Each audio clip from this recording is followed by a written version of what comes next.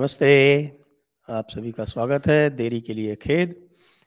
आज के सायंकालीन संस्करण में आप सभी का स्वागत करता हूं। आज हमारे साथ हैं एडवोकेट विजय सरदाना जी और विषय है कल जो हेट स्पीच की एक जो पिटिशन चल रही है उस पर जो कुछ हुआ।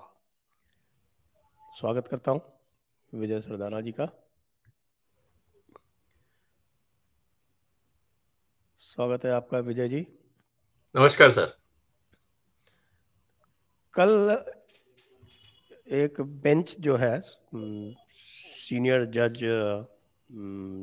जोसेफ साहब और बीवी नागरत्ना, जो भविष्य में भारत की प्रथम महिला मुख्य न्यायाधीश बनेंगी,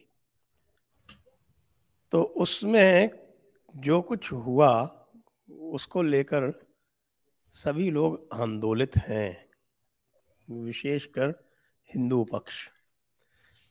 तो आप जरा बताएं कि कल क्या हुआ। संजय जी, आपको और सभी दर्शकों को प्रणाम। देखिए, कल सुनवाई हो रही थी जो महाराष्ट्र में रैली निकाली जा रही थी, आक्रोश, जन आक्रोश रैली या जो भी आप कहें उसको लेके एक पीआईएल पे चर्चा हो रही थी। सुमोटो कॉग्निजेंस की साहब, इससे हेट स्पीच बढ़ रही है। शाहीन अब्दुल्ला अब पिटिशनर शाहीन का अब्दुल्ला पिटिशन की है, वो क्या शाहीन अब्दुल्ला जी। तो शाहीन अब्दुल्ला की versus union of India ji.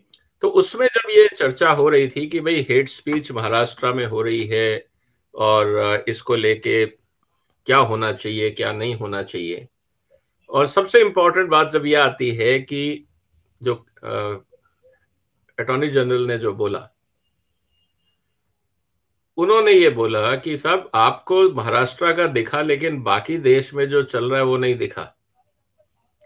क्योंकि समस्या आज ये हो रही है, जो मैं उससे भूमिका में आने से पहले मैं एक चीज कहना चाहूंगा सर, कि थोड़े दिन पहले चीफ जस्टिस ऑफ इंडिया ने कहा था कि जजेस की ट्रोलिंग होती है, और जब जजेस की ट्रोलिंग होती है तो उससे जजेस की काम करने की शैली पे प्रभाव पड़ता है।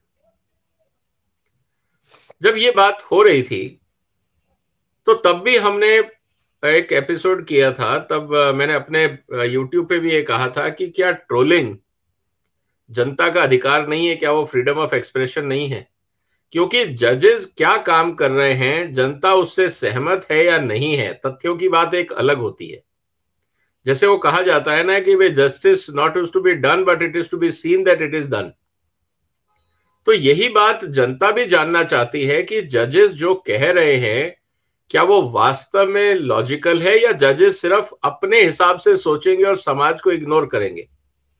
और जब समाज को लगता है कि जजेस ने जो डिसीजन लिया है, हो सकता है वो तथ्य हो, लेकिन समाज में और बहुत सारे फैक्टर्स होते हैं जिसके कारण जनता अपनी ओपिनियन बनाती है और ऑब्जर्वेशन देती है। और अगर वहां पे सेलेक्टिव जजमेंट आते हैं और बिल्कुल नैरो अप्रोच को लेके जजमेंट आते हैं जिससे समाज पे काफी हद तक असर पड़ता है, तो निश्चित रूप से जनता अपने विचार रखती है। और जब जनता गुस्से में अपने विचार रखती है तो आप उसको अंग्रेजी में ट्रोलिंग बोल सकते हैं। और क्या जनता को सुप्रीम कोर्ट के जजमेंट पे जवाब देने का या अपने विचार रखने का अधिकार नहीं है? क्या वो फ्रीडम ऑफ एक्सप्रेशन नहीं है? तो एक मुद्दा तो ये है।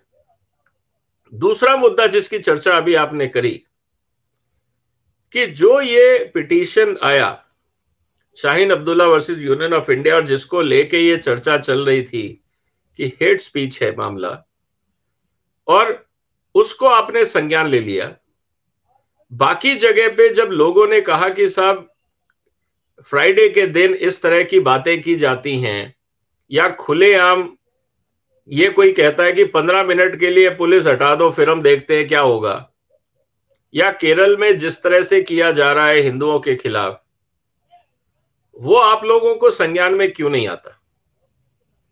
तो जो एक असर्टिवनेस दिखाई थी कोर्ट में, मुझे लगता है उसका एक असर होगा, और शायद यही कारण था कि ये जजमेंट की नेक्स्ट डेट के ऊपर उन्होंने कहा कि आप तैयारी करके आइए, लेकिन सवाल वहीं आता है कि क्या सुप्रीम कोर्ट सेलेक्टिव अप्रोच ले सकता है या सुप्रीम कोर्ट को यूनिवर्सल अप्रोच लेनी चाहिए। ये अपने आप में गंभीर मुद्दा है। जी, विषय जो था, आप देखें, यही जो बेंच थी, और इसके पहले अगर आप इसको और पीछे जाएं तो आप नुपुर शर्मा वाला केस याद करें, और उसमें जो उस समय की बेंच थी, जस्टिस पार्डी वाला और मेरे ख्याल से सूर्यकांत थे शायद, ये दोनों future chief justice of India, और इन्होंने जिस प्रकार के एक कमेंट किया नूपुर शर्मा के लिए कि जो कुछ भी हो रहा है, कन्हैया लाल की हत्या भी हुई है तो उसके लिए नूपुर शर्मा ही उत्तरदायी है, उसके बाद जो उनकी ट्रोलिंग हुई उसका असर अगली ही हियरिंग में देखने को मिल गया था, यदि ध्यान हो आपको।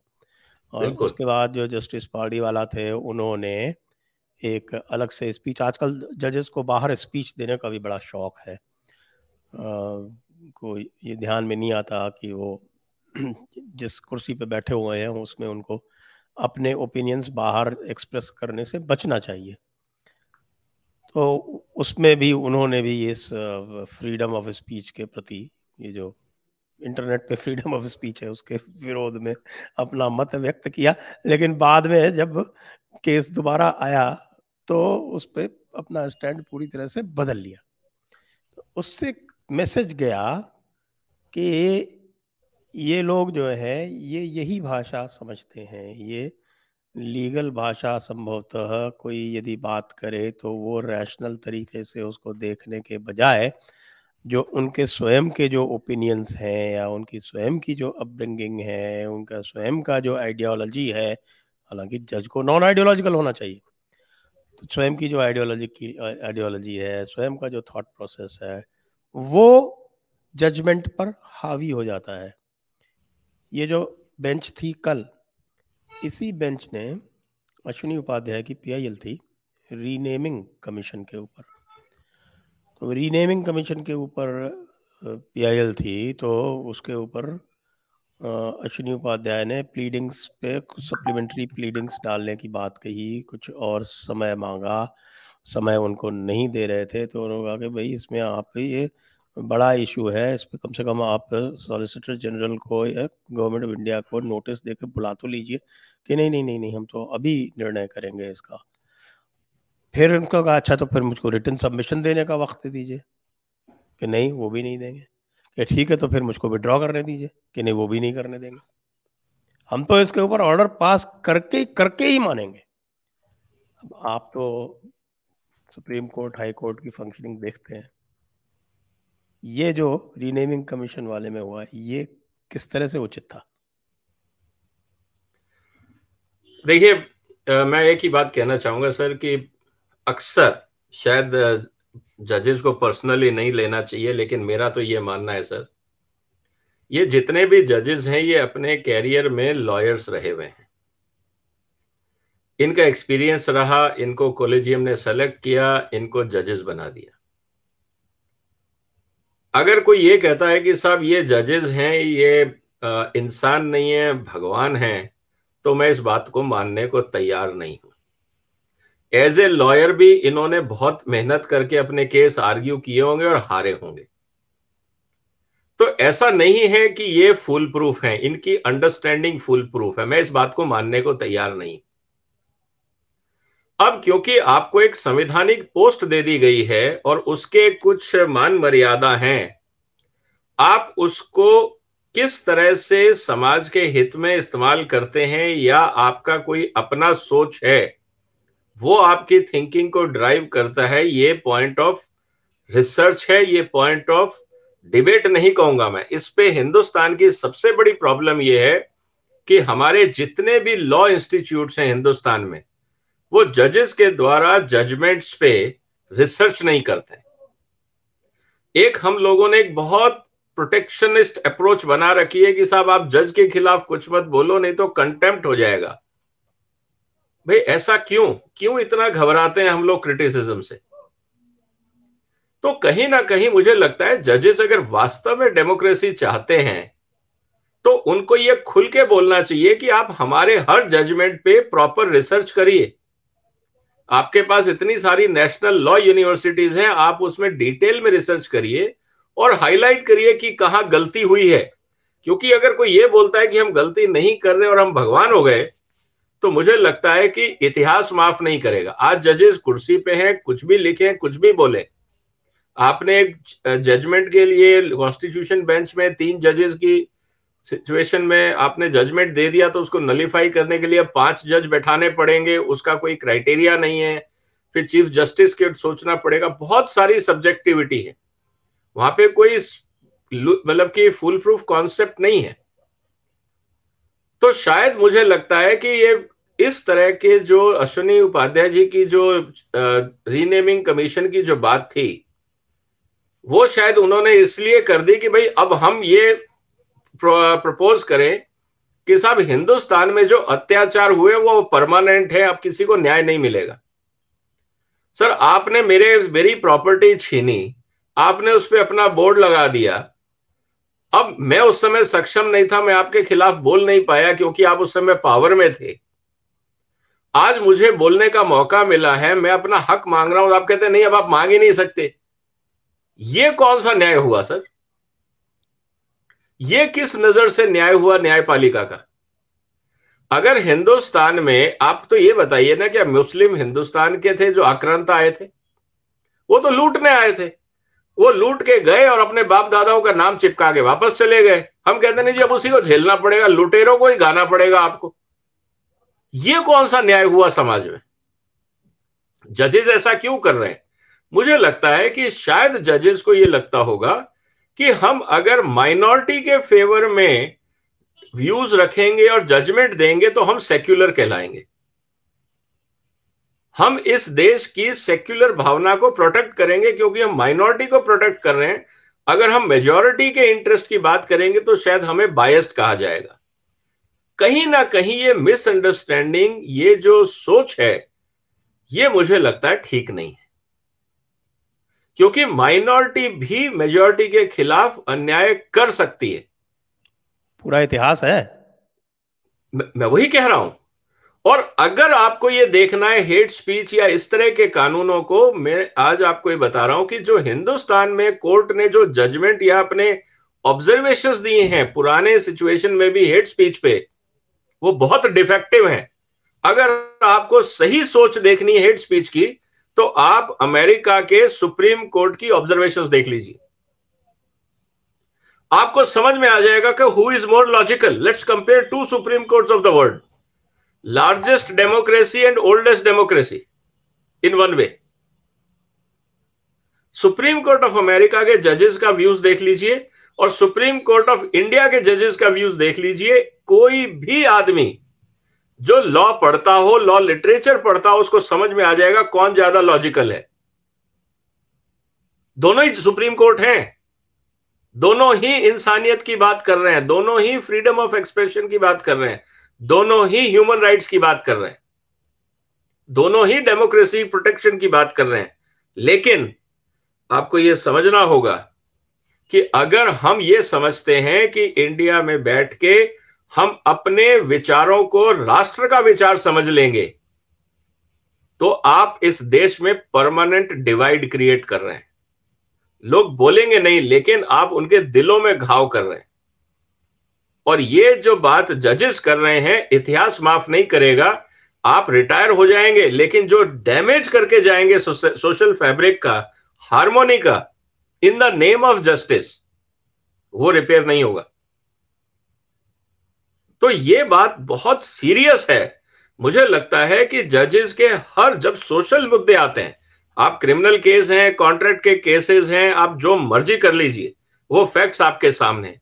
जहां पे ग्रे एरिया है, स्पेशली सोशल फैब्रिक की बात है, रिलीजियस सेंटिमेंट्स की बात है, वैल्यू सिस्टम्स की बात है, हेरिटेज एंड कल्चर की बात है, वहां पे जज अपने व्यू नहीं रखना चाहिए, ये मेरा मानना है। क्योंकि समाज की बात कर रहे हो, और आप किसी समाज को कितना जानते हो सर? मैं आज राजस्थान से हूं, मैं केरल समाज के बारे में कितना जानता हूं, या एक केरल का जज बाकी हिंदुस्तान के बारे में कितना जानता होगा? आप कितना भी पढ़ लीजिए, आप सोशल नॉर्म्स नहीं जान सकते। तो कहने का मतलब यह है कि जो सामाजिक क्षेत्र हैं, जहां पे सोशल वैल्यूज हैं, सोशल इमोशंस हैं, वहां पे जजेस को एक्स्ट्रा केयरफुल होना चाहिए। नहीं तो आपको लगेगा कि आपने तो जजमेंट दे दिया, लेकिन आप इस बात को भूल जाएंगे कि आपने परमानेंट डैमेज क्या किया, उसको आप रेक्टिफाई कैसे करें। और अगर जजेस ये कहते हैं नहीं जी, हम जो कह रहे हैं वो बिल्कुल हमेशा सबके लिए सही है, मैं मानने को तैयार नहीं हूं। इस देश में आप वोटिंग करा लीजिए, आपको पता लग जाएगा कितने लोग जजेस की बात को रेस्पेक्टफुली एक्सेप्ट कर रहे हैं। तो अगर पब्लिक ओपिनियन साथ नहीं है, उस जजमेंट का कोई मतलब नहीं है, उस कॉन्स्टिट्यूशनल अथॉरिटी का कोई मतलब नहीं है, जो आप नहीं देख पा रहे कि आपके एक्शन के कारण समाज में कहीं ना कहीं कोई ना कोई दीवार खड़ी हो रही। ये अच्छा नहीं है। जी बिल्कुल सही कह रहे हैं।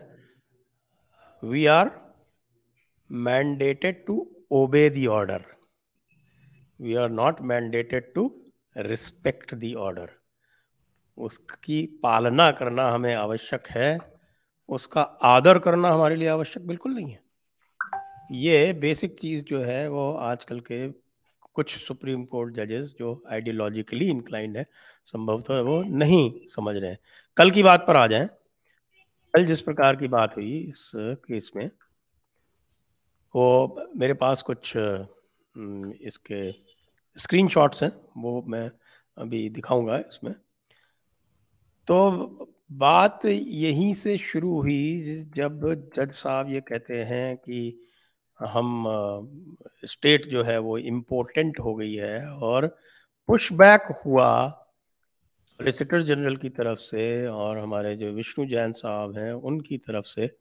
और सॉलिसिटर जनरल ने ये कहा कि भाई आप केवल महाराष्ट्र की बात क्यों कर रहे हैं, आपको इसको वाइडन करना चाहिए कि महाराष्ट्र में ये जो बंदा आया है शहीदुल्लाह, ये केवल और केवल सिलेक्टिव चेरी पिकिंग करके मुसलमानों के विरुद्ध जो हेट स्पीच हो रही है उसकी बात कर रहा है, और जो मुसलमानों की तरफ से हो रही है उसकी बात ही नहीं कर रहा। फिर उन्होंने डीएमके के एक नेता का उदाहरण दिया जिसमें वो कहता है कि ब्राह्मणों की सबकी हत्या कर देनी चाहिए। फिर वो केरल की एक वो जो क्लिप थी जिसमें दिखा रहे थे कि भाई वो बच्चे को किस तरह से ट्रेन किया गया, वो कह रहा है कि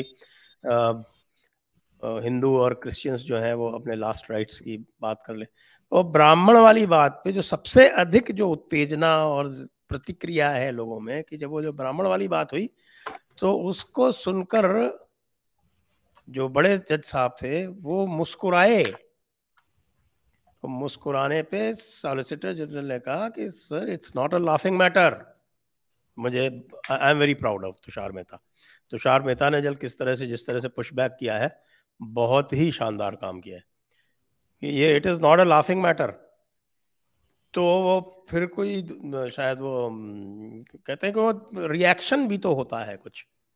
अब ये देखिए आप कि जब किसी डीएमके वाले की बात कही जा रही है, ब्राह्मणों की बात आ रही है, तो उसको रिएक्शन कह के जस्टिफाई किया जा रहा है।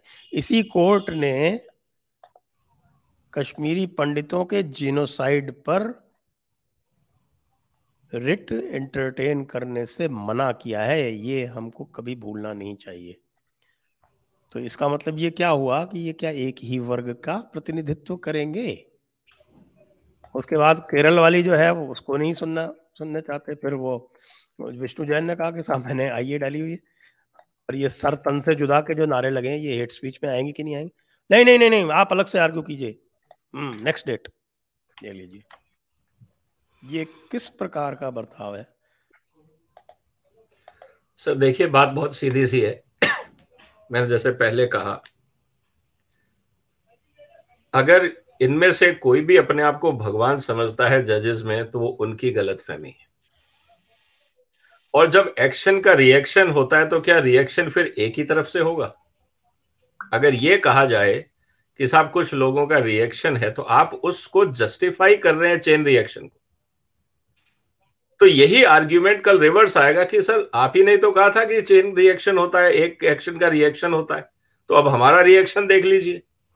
तो फिर दूसरा एक्ट करेगा तो फिर दूसरा रिएक्शन होगा। तो हम कहना क्या चाह रहे हैं? तो मुझे लगता है कि सर जिस तरह से ये अगर आप कहें तो ये कॉलेजियम सिस्टम का सबसे बड़ा डिफेक्ट यही है कि हम लोगों ने सिर्फ, अब आप देखिए दो जो जजेस हैं इनका पूरा खानदान जजेस रहा है, इनके दोनों के पेरेंट्स जजेस रहे हैं। क्या हम ये माने कि पूरे देश में कॉलेजियम को इन दो के अलावा कोई नहीं मिला? Let's go into back into selection process, क्योंकि जो आप इनपुट देंगे वही तो आउटपुट मिलेगा। अगर कोई ये बोलता है कि साहब आप कॉलेजियम पे क्वेश्चन क्यों उठा रहे हैं, हम तो आउटकम की बात कर रहे हैं कि जो जजेस आपने पिकअप किए आज वो सामाजिक मुद्दों को कैसे हैंडल कर रहे हैं, ये कॉम्पिटेंसी तो दिखा रहा है कॉलेजियम सिलेक्शन की। तो कहीं ना कहीं मुझे लगता है कि देखिए एक सवाल बहुत इंपॉर्टेंट है sir, action speaks louder than the words. जजेस इस समय स्क्रूटनी में है जनता की। अगर जजेस इस बात को नहीं मानते तो वो उनकी गलतफहमी है। जितना इस समय पॉलिटिकल क्लास स्क्रूटनी में नहीं है, उससे ज्यादा स्क्रूटनी में इस समय हिंदुस्तान के जजेस हैं, खासकर सुप्रीम कोर्ट के जजेस हैं। और अगर आपको यह देखना होगा कि इस समय कैसे पता लगता है स्क्रूटनी में है, आप पूरा सोशल मीडिया उठा के देख लीजिए।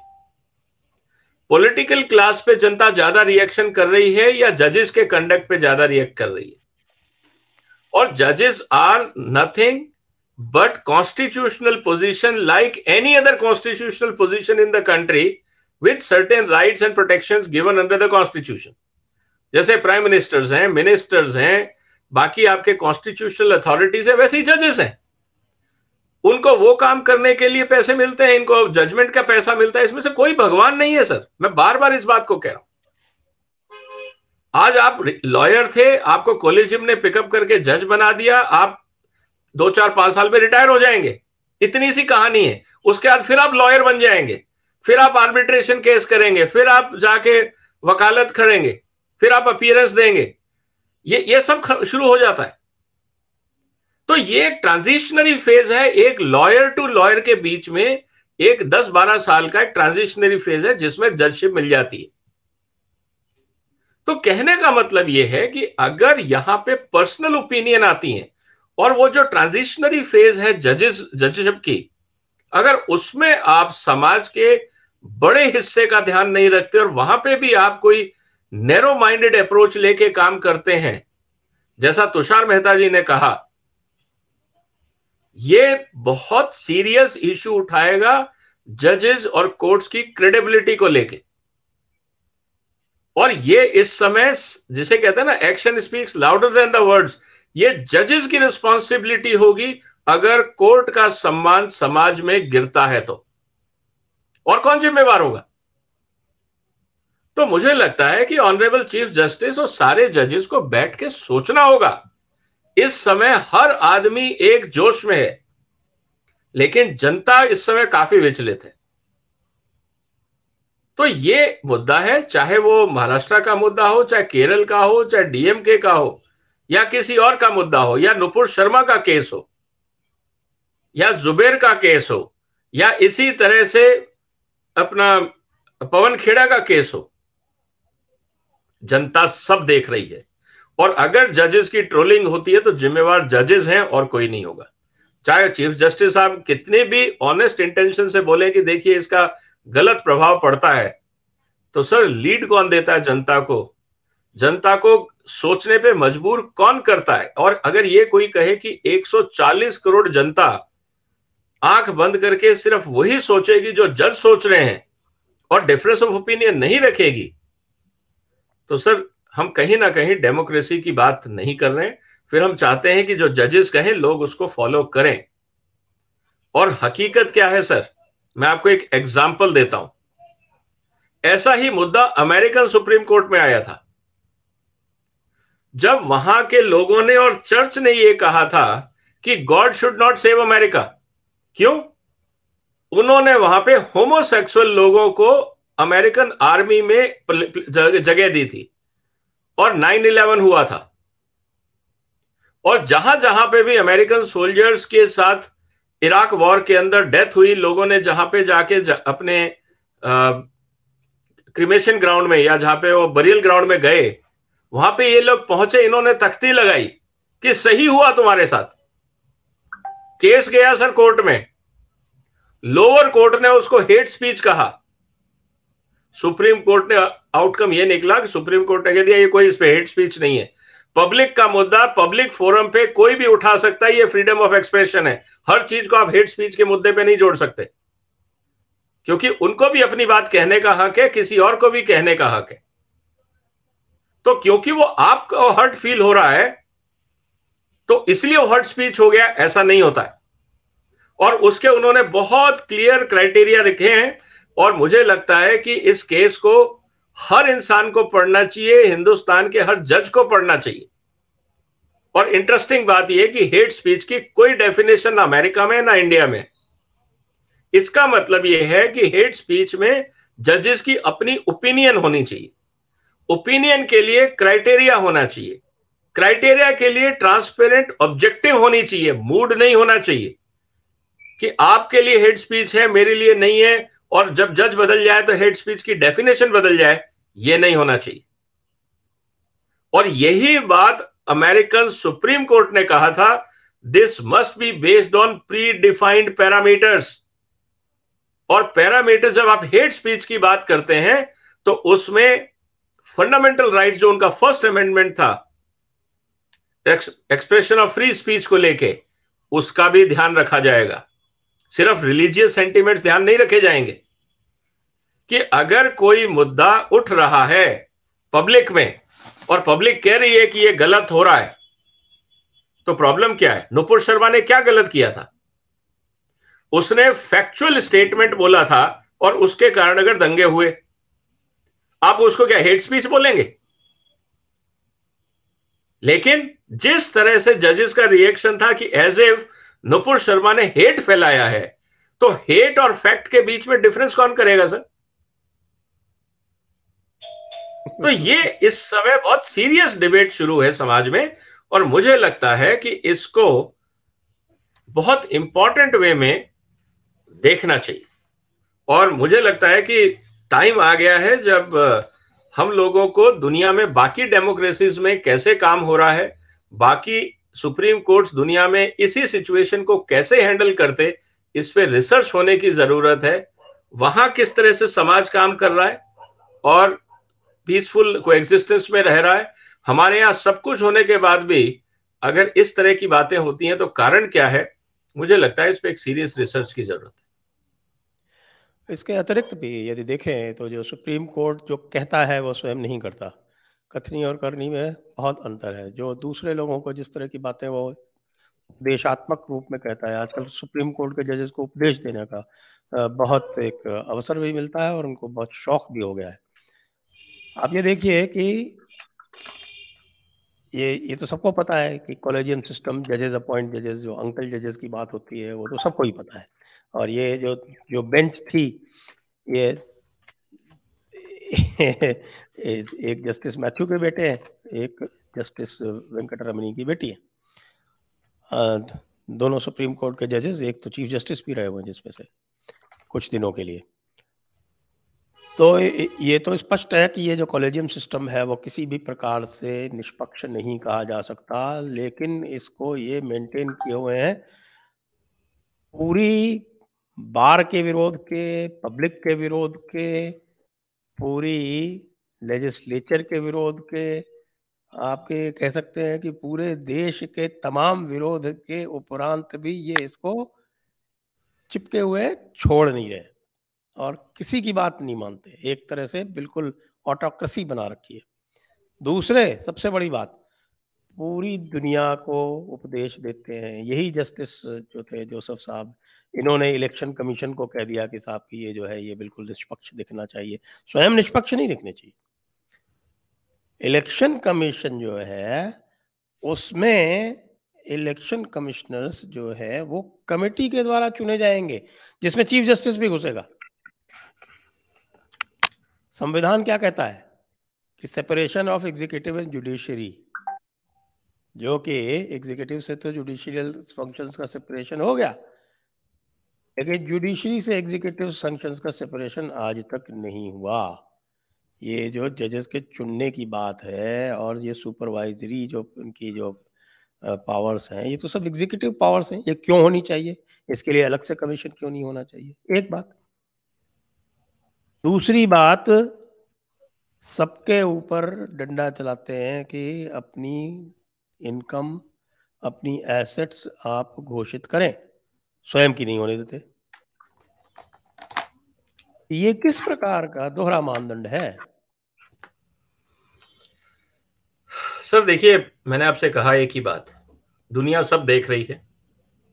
ऐसा नहीं है कि ये सिर्फ हम ही बात कर रहे हैं, हजारों लोग, सैकड़ों लोग, लाखों लोग इसकी चर्चा समाज में कर रहे हैं। और अगर जजेस को ये लगता है कि इस तरह से करने से इनकी इज्जत बनेगी, मुझे तो नहीं लगता। देखिए क्या होता है sir, respect has to be earned, you can not demand. आप कुर्सी पे बैठे हैं, लोग आपको रोज सुबह आएंगे कि माय लॉर्ड करके निश्चित रूप से आपको कहेंगे कि सर हमारी बात सुन लो। लेकिन जिस दिन आप रिटायर होते हैं उसके बाद आपकी कोई बात क्यों नहीं करता? उस दिन समाज आपको याद तक नहीं करता, ऐसा कारण क्या है? सिर्फ बाहर के कुछ प्रोग्राम्स में रिटायर्ड जजेस को बुला लिया जाएगा। आप ये देख लीजिए कि आप, एक छोटी सी बात है सर, पिछले 20 साल में आप उठा के देख लीजिए कितने ऐसे जजेस हैं जिनको रेस्पेक्टफुली सोशल फंक्शंस में बुलाया गया। कम से कम 100 जज रिटायर हुए होंगे। कितनों को समाज अपने साथ जोड़ के रखता है, बुला के रखता है। मैं पर्सनल फ्रेंड सर्कल की बात नहीं कर रहा हूं। इसका मतलब यह है कि आप वो इंप्रेशन समाज में नहीं छोड़ के जा रहे हैं कि जब समाज में, चाहे वो बिजनेस के मुद्दे हो, चाहे इकोनॉमी पॉलिसी के मुद्दे हो, चाहे लीगल रिफॉर्म्स के मुद्दे हो, रोज दुनिया में सैकड़ों जगह चर्चाएं हो रही हैं, सेमिनार्स हो रहे हैं, कॉन्फ्रेंसेस हो रही हैं, अलग अलग फोरम में कुछ ना कुछ चलता रहता है। क्यों नहीं बुलाया जाता? और कितने लोगों को आज भी हम 30 साल 40 साल पुराने जजेस को याद करते हैं, उनके केसेस कोट करते हैं। आज सिर्फ कोट किया जाता है कंटेम्प्रेरी की, भाई लेटेस्ट जजमेंट ये आया है, क्योंकि वो प्रक्रिया है हमारे यहाँ पे कि प्रेसिडेंट्स को तो जो जजमेंट होता है वो कर दिया जाता है। लेकिन वो जजेस वो नहीं रहे सर जिसको समाज दिल से रेस्पेक्ट देता था। आज तो मजबूरी में लोग रेस्पेक्ट देते हैं। आप बाहर में चले जाइए, कोर्ट में चले जाइए, इवन जज के चैम्बर के अंदर जब कोर्ट हियरिंग चल रही होती है, लॉयर्स क्या बात कर रहे होते हैं, अगर आप वो सुनेंगे तो ताजुब हो जाओगे। अंदर चैम्बर में कि यार ये क्या बात हो रही है। अब तो रिकॉर्डिंग आ रही है, आप रिकॉर्डिंग सुन के देखिए कि किस तरह की क्वालिटी ऑफ डिस्कशन हो रहा है। जजमेंट, मैंने एक जगह एक आर्टिकल लिखा था, जिस दिन 2 जजमेंट आए थे सुप्रीम कोर्ट के, एक यहां पे आया था और एक जजमेंट आया था यूके में, विजय माल्या का केस, और शायद हमारे यहां रफाल का जजमेंट आया था सेम डे, एक दिन के आगे पीछे का कोई बात है। आप दोनों जजमेंट का टेक्स्ट पढ़िए, आपको पता लगेगा कि क्वालिटी ऑफ जजमेंट क्या होता है। वो जूनियर कोर्ट का ऑर्डर था और यहां पे सुप्रीम कोर्ट का ऑर्डर था। You can compare the quality of judgment की जजमेंट कैसे दिया जाता है, आपको बहुत कुछ सीखने को मिल जाएगा। तो क्वालिटी ऑफ, मैं इसीलिए कहता हूं सर कि कॉलेजियम आप कुछ भी मान लीजिए, इंडिपेंडेंस ऑफ जुडिशरी मान लीजिए, but definitely quality has suffered. जी, क्योंकि दर्शकों से एक अनुरोध है, ग्रूम करना पड़ता है और कॉलेजियम से आप सिंपल पिक एंड चूज करके ग्रूमिंग नहीं कर सकते। वो ग्रूमिंग प्रोसेस मिसिंग है जजमेंट्स में। जी, दर्शकों से अनुरोध है कि आप अपने प्रश्न अवश्य पूछें। और प्रश्न पूछने के लिए व्हाट्सएप का प्रयोग कर सकते हैं और व्हाट्सएप के साथ साथ आप सुपर चैट का भी प्रयोग कर सकते हैं। ये भी अनुरोध है कि कृपया इस वीडियो को लाइक करें, शेयर करें, चैनल को सब्सक्राइब करें और चैनल को सपोर्ट भी करें अपने पत्रम पुष्पम के द्वारा। अब ये जो आपने बात कही ये बहुत महत्वपूर्ण है। आपने जजमेंट्स की बात कही, आपको ध्यान है हमारे एक रिटायर्ड जस्टिस मार्कंडे काटजू जो विदेश जाकर और अपना एक डिपोजिशन देकर आए थे, उनके बारे में यूके के कोर्ट ने क्या कहा, याद है आपको? सर मैं आपको एक और केस बताता हूं, आपने बिल्कुल याद है मुझे। एक इंडिया के चीफ बस जस्टिस रिटायर हुए। बड़े सोफिस्टिकेटेड शब्दों में उनको देशद्रोही ही कह दिया था। वो शब्द नहीं मैं वही उपयोग में लाए थे, लेकिन उसका आशय यही था। सर, मैं आपको एक और एग्जांपल देता हूं। Retired chief justice of India, एक आर्बिट्रेशन केस था सिंगापुर में। मैं ऐसे ही, मेरा कोई इंटरेस्ट था उस केस में, तो मैं पढ़ रहा था, नेट पे मिल जाएगा आपको जजमेंट, उसका फाइनल जजमेंट, वो यूएस वाला आर्बिट्रेशन केस पैनल। भी बता दीजिएगा, उसको जो है वो हम डिस्क्रिप्शन में डाल देंगे। तो उसमें इंटरेस्टिंगली बात क्या थी कि चीफ जस्टिस ऑफ इंडिया की ओपिनियन लेके इंडियन पार्टी ने जब अपीयर हुए आर्बिट्रेशन में, और जिस तरह से आर्बिट्रेटर्स ने उस ओपिनियन को चीर फाड़ किया, तो सर एक बार तो आदमी सोचने को मजबूर हो जाता है कि क्या यही क्वालिटी ऑफ जजमेंट है। मतलब जब आप एज ए लॉयर अपीयर हो रहे हो, एज ए ओपिनियन दे रहे हो, as a lawyer in a given case, तो आपके आर्ग्यूमेंट्स का लेवल इस तरह से वहां के आर्बिट्रेटर्स ने चीरफाड़ किया और उसको वर्चुअली रिजेक्ट सही कर दिया कि यार इनको पता ही नहीं क्या बोल रहा है। और वही लोग चीफ जस्टिस होते हैं या जजेस होते हैं, तो देश के भविष्य का फैसला करते हैं, देश का, क्योंकि उनके स्टेटमेंट देश के कानून है। आप समझिए कि प्रॉब्लम्स, कॉम्प्लिकेशंस क्यों बढ़ते जा रहे हैं समाज में। तो स्थिति बहुत अच्छी नहीं है, लेकिन एक मजबूरी है, कॉन्स्टिट्यूशनल लिमिटेशंस भी हैं कि भाई किसी को तो जजमेंट देना है, किसी को तो सरकार चलानी है। अब ये भी हम नहीं कह सकते कि सारे पॉलिटिशियन अच्छे हैं, हम ये भी नहीं कह सकते सारे ब्यूरोक्रेट्स अच्छे हैं, इसी तरह से हम ये नहीं कह सकते कि सारे जजेस अच्छे हैं। तो ये तो वही रिफ्लेक्शन है जो समाज का रिफ्लेक्शन है। जिस तरह से मिक्स्ड रियलिटी सब सेक्टर्स में है, वैसी जजेस में भी है। हम उसको कैसे मान लें कि वो सब भगवान के अवतार हैं और ऊपर से अवतरित हुए हैं? यार कल तक तो वो प्रैक्टिसिंग लॉयर ही थे ना, और उनके दोस्त आज भी लॉयर ही हैं। तो क्या वो बातें नहीं करते आपस में कि क्या हो रहा है और कैसे हो रहा है? क्या चीज छुपी है? सिर्फ यह है कि मान मर्यादा की बात होती है, लोग खुल के बात नहीं करते, लेकिन सच्चाई सबको पता होती है। समाज में चर्चाएं सब होती हैं, हम चाहे कितना ही डिनाई कर दें। आपके और हमारे बारे में भी पचासों कहानियां, उल्टे सीधे स्टेटमेंट सब लिखते हैं। ऐसा नहीं है कि कोई हमें सब कुछ कहेगा। हर एक के बारे में ओपिनियन, हर एक के बारे में पोस्टमार्टम समाज करता है। और लेकिन सब फर्क ये है कि आप क्योंकि एक इंस्टीट्यूशनल, कॉन्स्टिट्यूशनल इंस्टीट्यूशन में बैठे हैं, दैट इज सुप्रीम कोर्ट, आपके एक्ट से उस इंस्टीट्यूशन की मर्यादा बढ़ी या घटी, सवाल ये है। सवाल आप एज ए इंडिविजुअल नहीं है, as mister X Y Z जज का सवाल नहीं है सर। यहां पे सवाल यह है कि उस जज के कारण सुप्रीम कोर्ट की मर्यादा बढ़ी या घटी, सवाल यह है। और इसीलिए मैं कह रहा हूं कि सुप्रीम कोर्ट के जजमेंट्स का एनालिसिस और रिसर्च होना क्यों जरूरी है, ताकि बार बार जजेस को यह पता रहे कि कहां पे पॉजिटिव इंपैक्ट जाता है, कहां पे नेगेटिव जाता है। क्योंकि सच्चाई कड़वी भी हो सकती है। मैं नहीं कहता कि सारे जजमेंट जनता तारीफ करेगी, लेकिन जब रिसर्च एक ऑब्जेक्टिव एनालिसिस होके आएगा और उस पर जब स्कॉलर्स डिबेट करके उसका एनालिसिस करेंगे, मुझे लगता है तब इंस्टीट्यूशन की गरिमा बढ़ेगी। जी बिल्कुल सही कह रहे हैं आप। और मेरा स्वयं का अनुभव है, और इस प्रकार का जब व्यवहार ऊपर होता है, तो फिर वो नीचे हाई कोर्ट्स में भी इस तरह की फिर बातचीत होने लगती है। मैंने एक पिटीशन डाली थी वक्फ एक्ट के विरुद्ध, तो उसको तो पहली नोटिस के लिए जब हियरिंग हुई, जब पहली बार वो बोर्ड पे आया और सीनियर एडवोकेट उसको वर्चुअली आर्ग्यू कर रहे थे दिल्ली से, तो जज साहब ने तो पहले मिनट में ही अपना मंतव्य बता दिया कि नहीं नहीं, इसमें कुछ नहीं है, ये दिस इज ऑल नॉनसेंस, ये तो कम्युनिटी में डिफरेंसेस क्रिएट करने के लिए लाई गई है, ये तो पॉलिटिकल है, पॉलिटिकल गिमिक है, वगैरह वगैरह वगैरह। तो काफ़ी, because senior advocate was there, तो वो काफ़ी वेहेमेंटली उन्होंने आर्ग्यू किया। तो जज साहब नाराज़ हो गए। उन्होंने कहा कि मैं 5 लाख रुपए आपके ऊपर पेनल्टी लगाता हूँ। तो फिर उन्होंने विड्रॉ के लिए रिक्वेस्ट की, चलो वो मान ली इन्होंने। हमारे सुप्रीम कोर्ट में तो आजकल वो भी नहीं मानते, विड्रॉ की रिक्वेस्ट भी नहीं मानते कि नहीं नहीं हम तो इसके ऊपर जजमेंट देंगे, हम तो इसके ऊपर ज्ञान छाटेंगे ही छाटेंगे।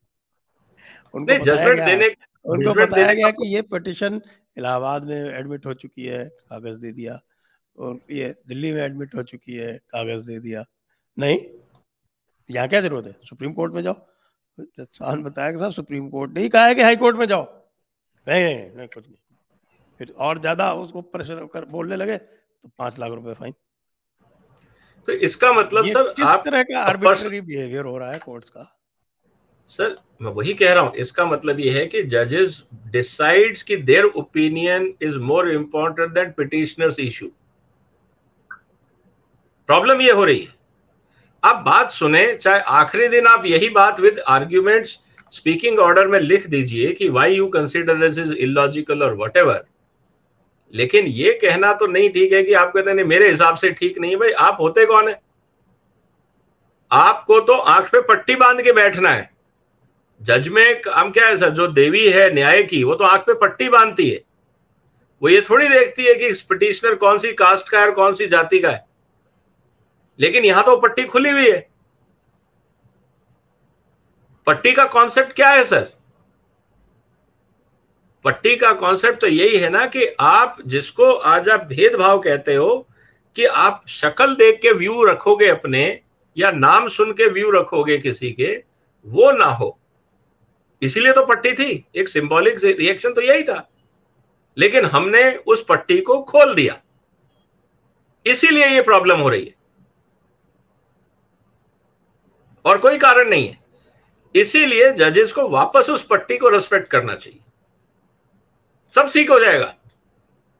इस समय वो पट्टी खुल गई है, उसको दोबारा लगाना चाहिए। जी, आइए अब दर्शकों के प्रश्न ले लेते हैं।